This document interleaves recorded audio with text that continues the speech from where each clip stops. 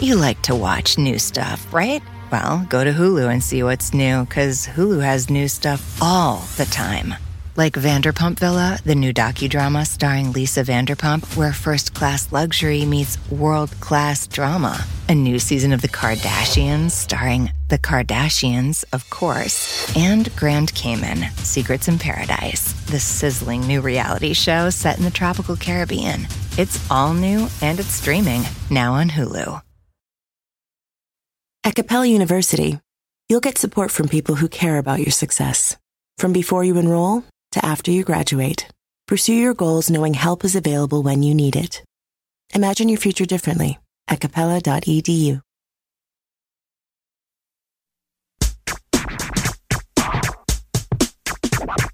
Grammar Girl here. In today's episode, we're going to look at, examine, and explore redundancies, tautologies, and other superfluous excesses. We all want to keep our writings as cogent as possible. In part, that means excising needless words, notably redundancies. There's a particular construction that frequently makes its way into even the best news writing, as well as into press releases and other corporate communications.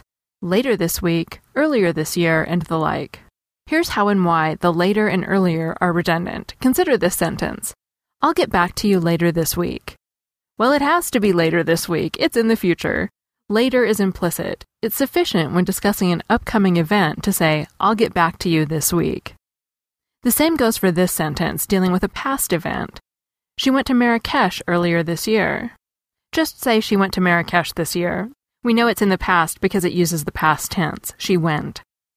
An exception would be when you're striking a contrast between two events and the relative chronology is important. Here's an example.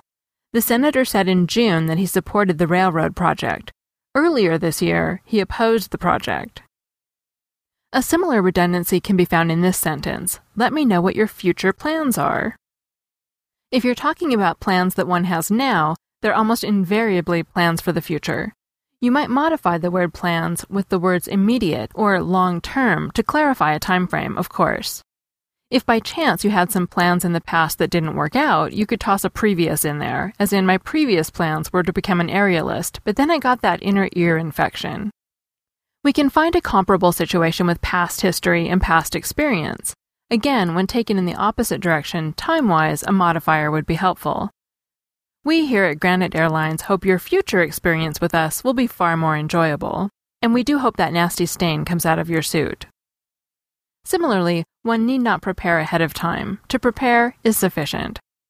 Here's another doozy. Happy 10-year anniversary.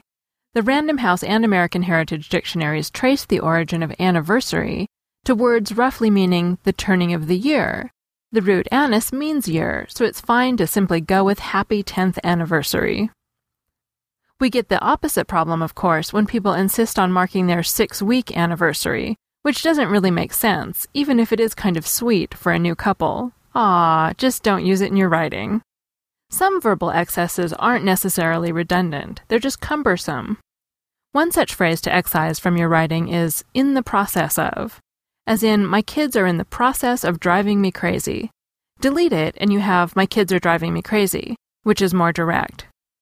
Anytime you see in the process of, take it out and check to see whether any meaning is lost. You'll save your fingertips thousands of superfluous keystrokes over a few decades. Notice we didn't say a period of a few decades. That a period of would be unnecessary. Recently, a writer extended us an invitation to a party. Well, it seems invite just wasn't enough. That must have been some party. Probably it was a 10th anniversary party. And as long as we're discussing invitations, watch out for please RSVP.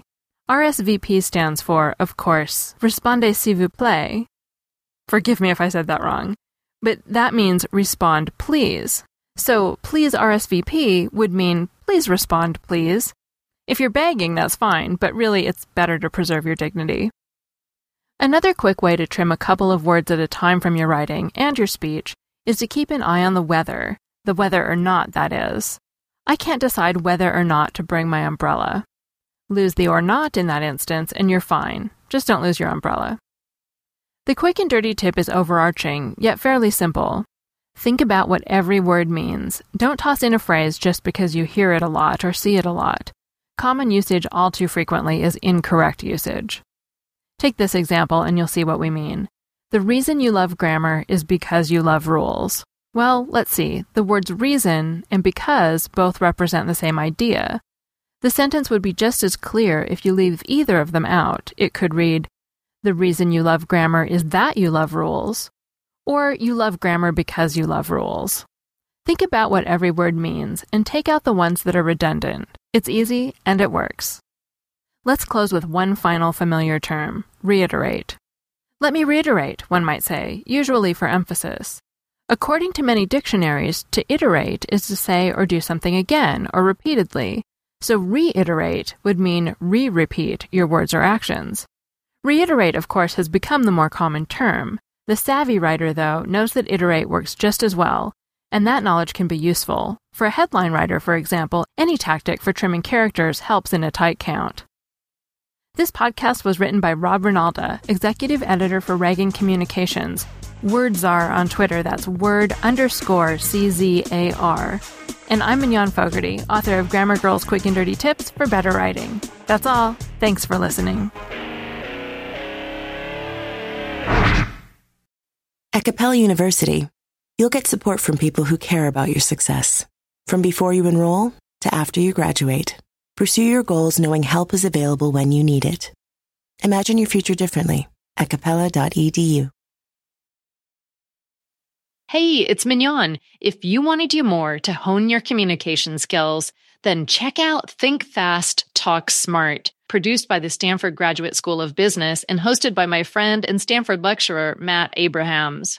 You may remember Matt from his interview on the show back in September when he shared his top tips for becoming a better writer and speaker. Think Fast, Talk Smart is his Webby award-winning podcast, which has been downloaded 41 million times and has been the #1 career podcast in more than 95 countries. So you know it's worth your time. Whether you're making a wedding toast or presenting at work, strong speaking skills are critical to success in business and in life, which is why Matt sits down with experts every week to talk about the best tips to unlock your communication potential. Hear from pros like neuroscientist Andrew Huberman on how to manage speaking anxiety, speechwriter and best-selling author Dan Pink on how to take risks in your communication, and psychologist Kelly McGonigal on how to harness nervous energy to fuel powerful presentations. So what are you waiting for? Listen to Think Fast, Talk Smart every Tuesday wherever you get your podcasts or on YouTube. And tell Matt I said hi.